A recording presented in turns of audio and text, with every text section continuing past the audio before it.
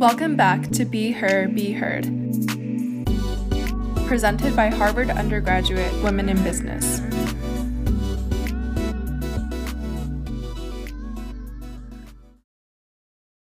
Welcome back to Be Her, Be Heard. My name is Gabriella Keneally, and I'm a rising sophomore at Harvard studying government.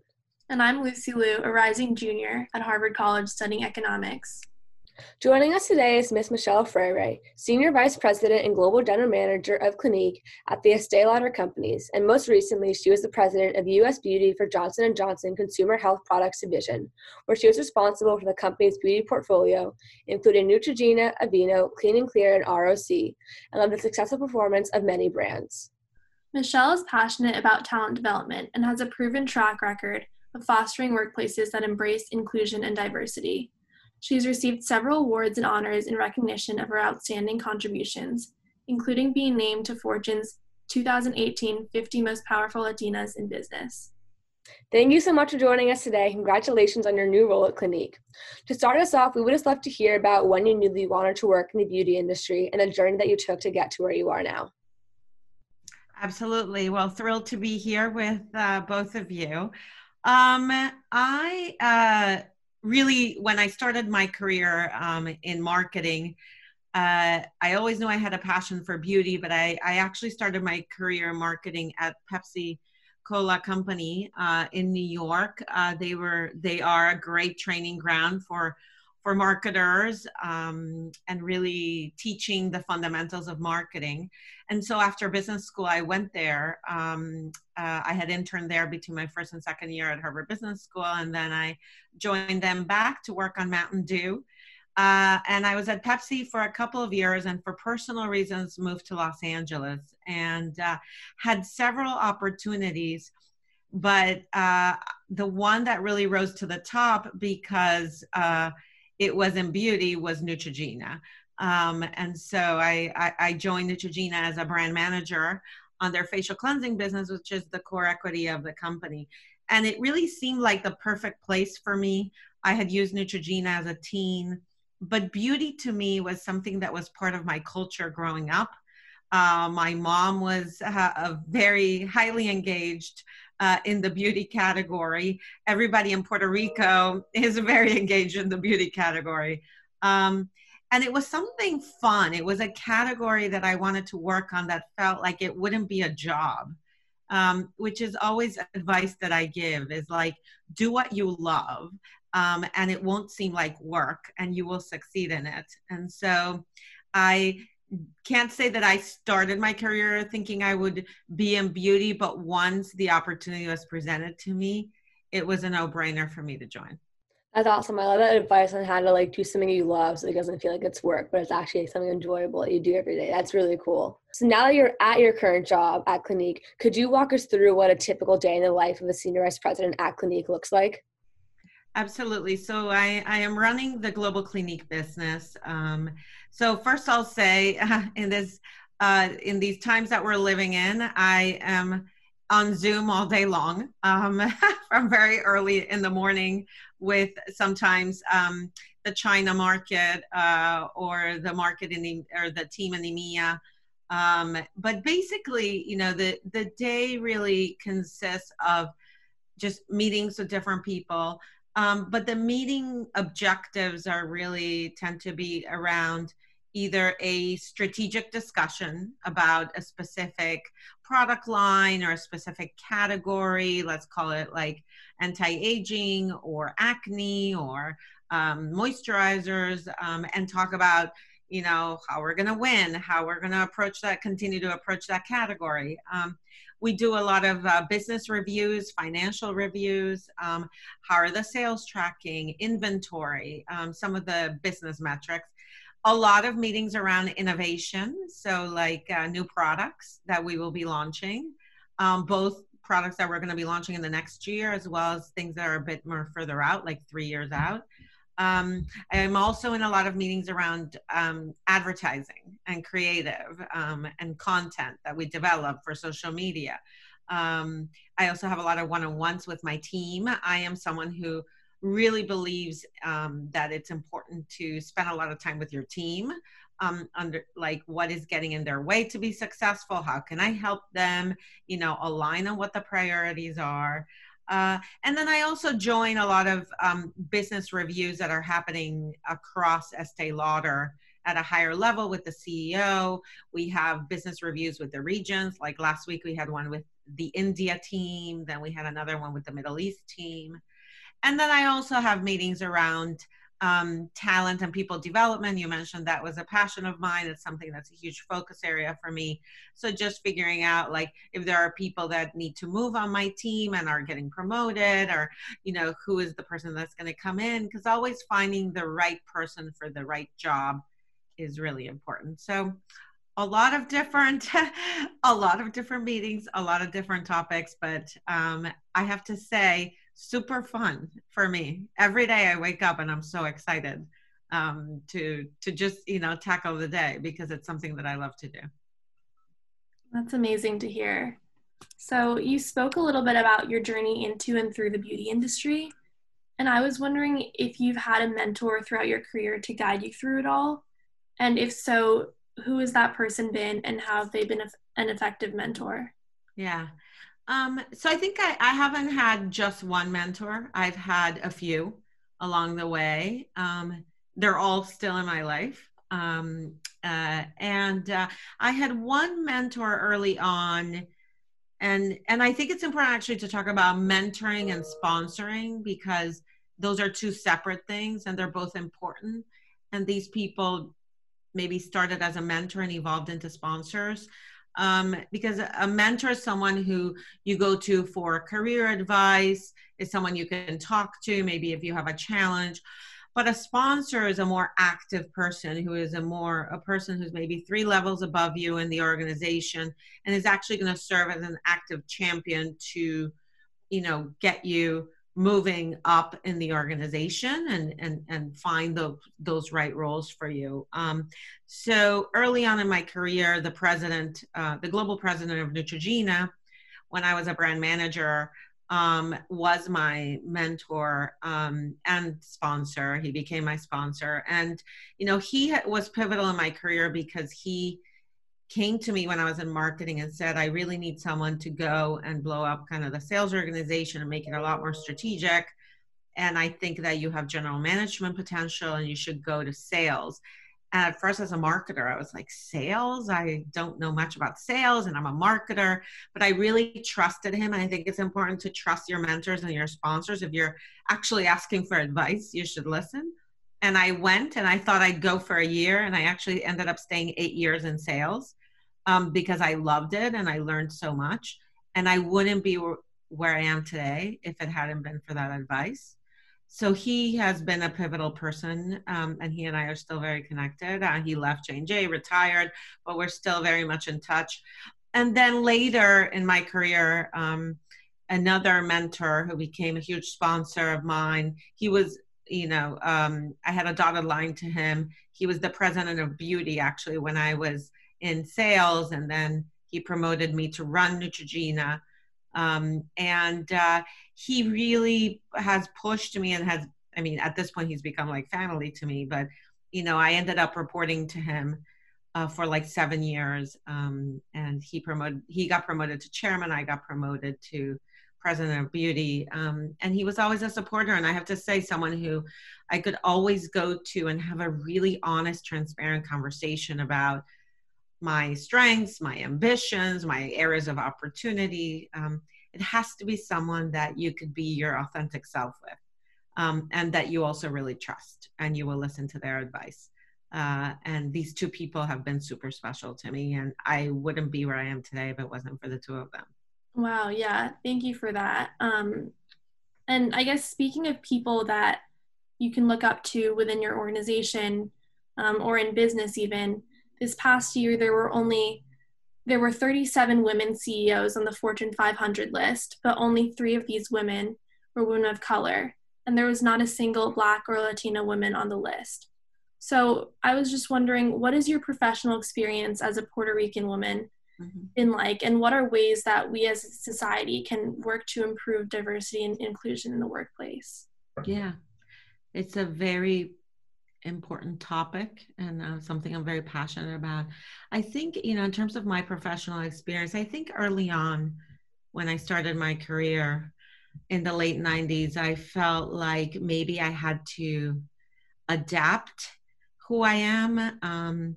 I felt like, well, maybe I won't be as successful if I am too Latina, so to speak. Maybe I need to become a bit more quiet, more conservative, not talk with my hands as much.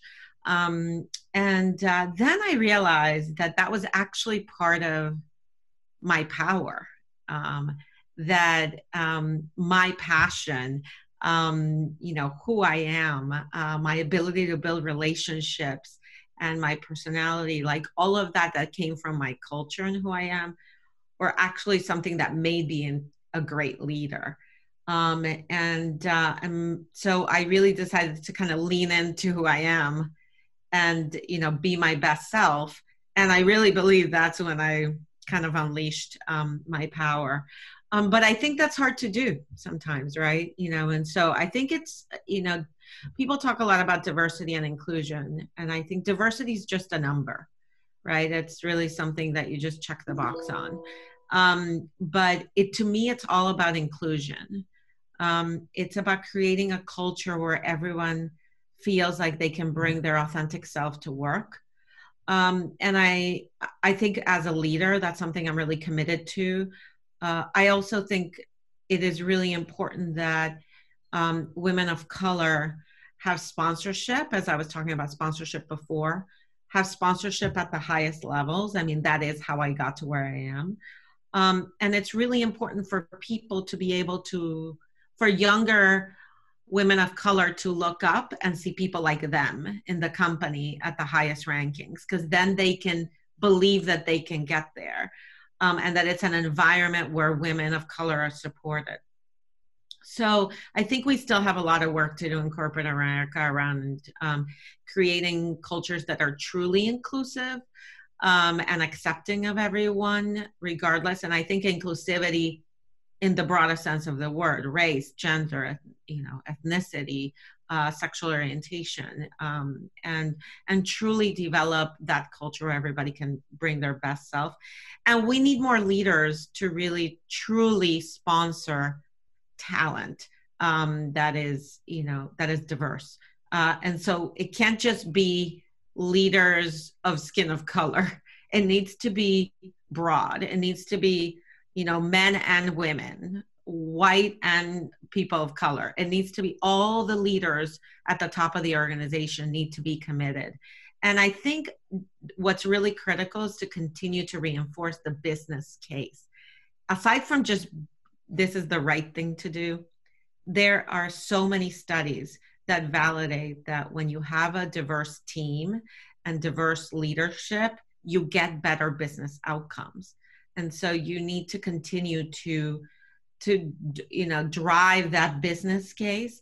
And also that, how are you going to reach consumers if your company doesn't reflect the population of the country?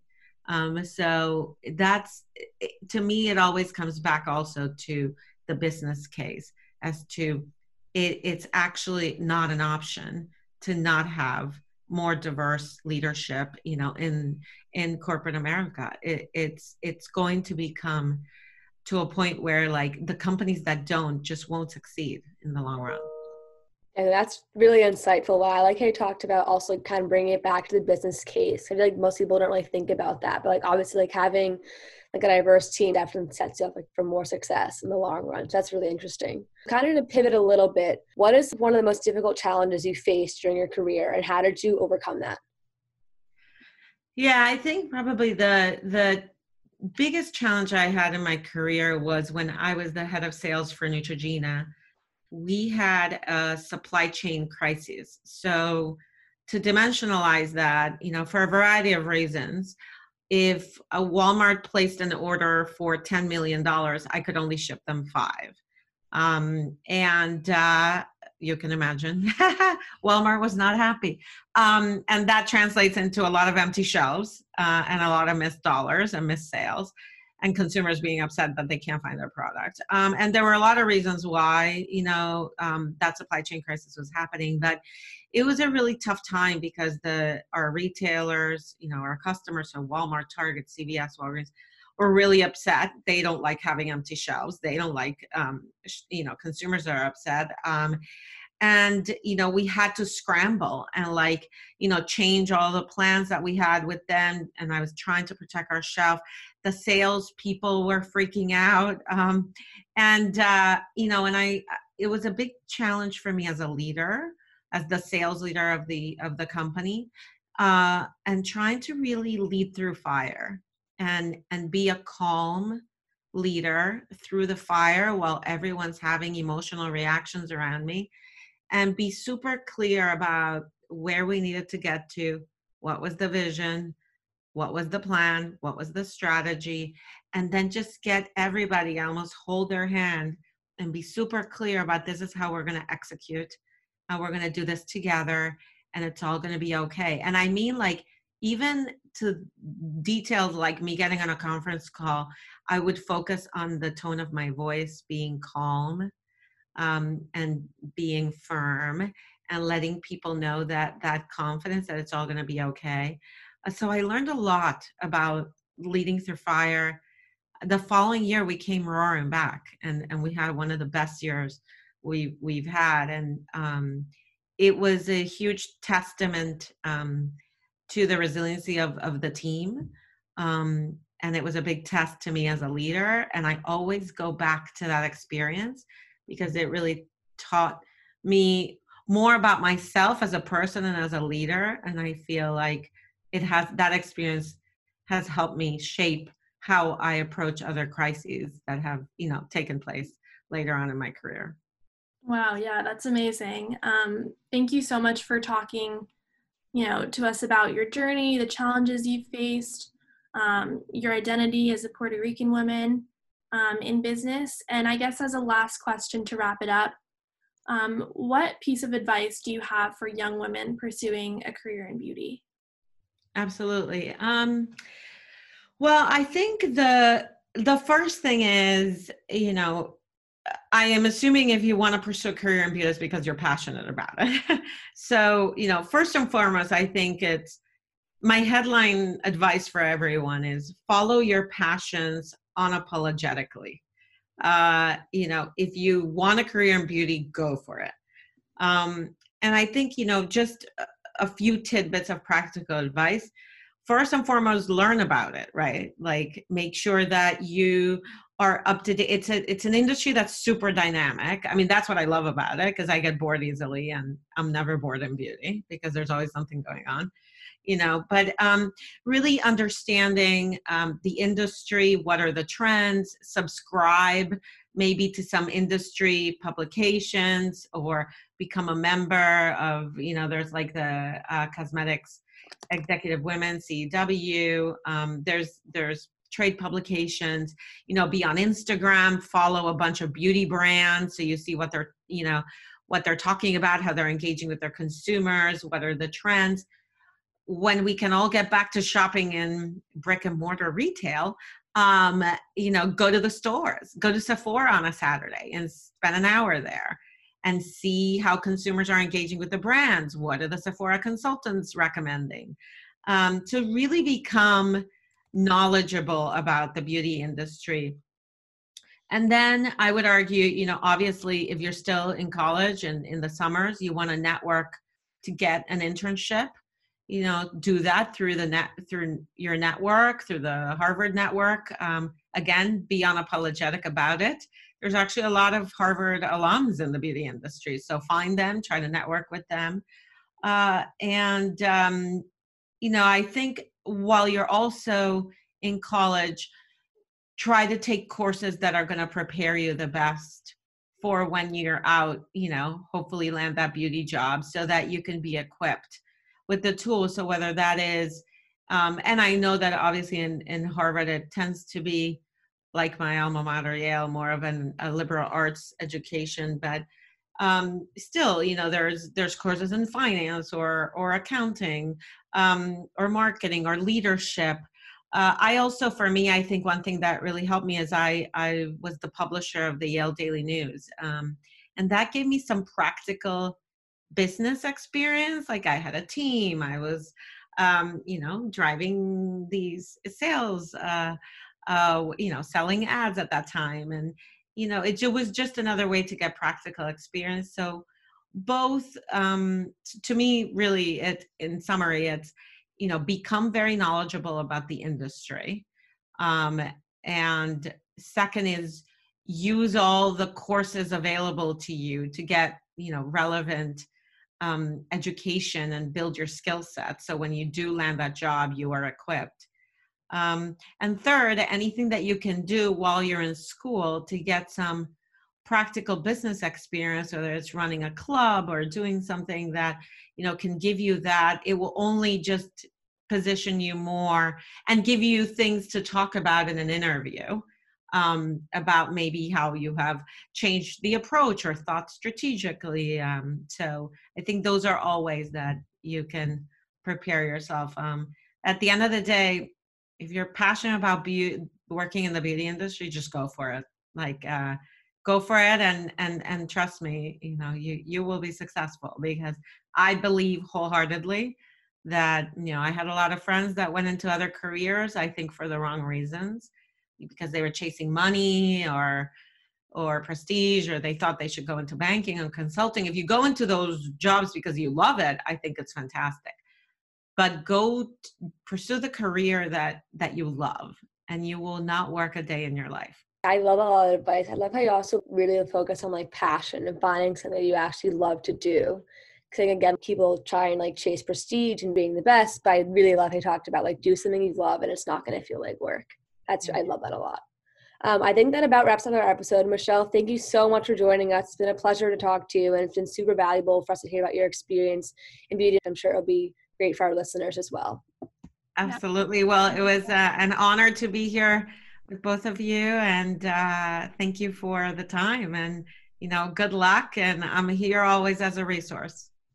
So thank you so much.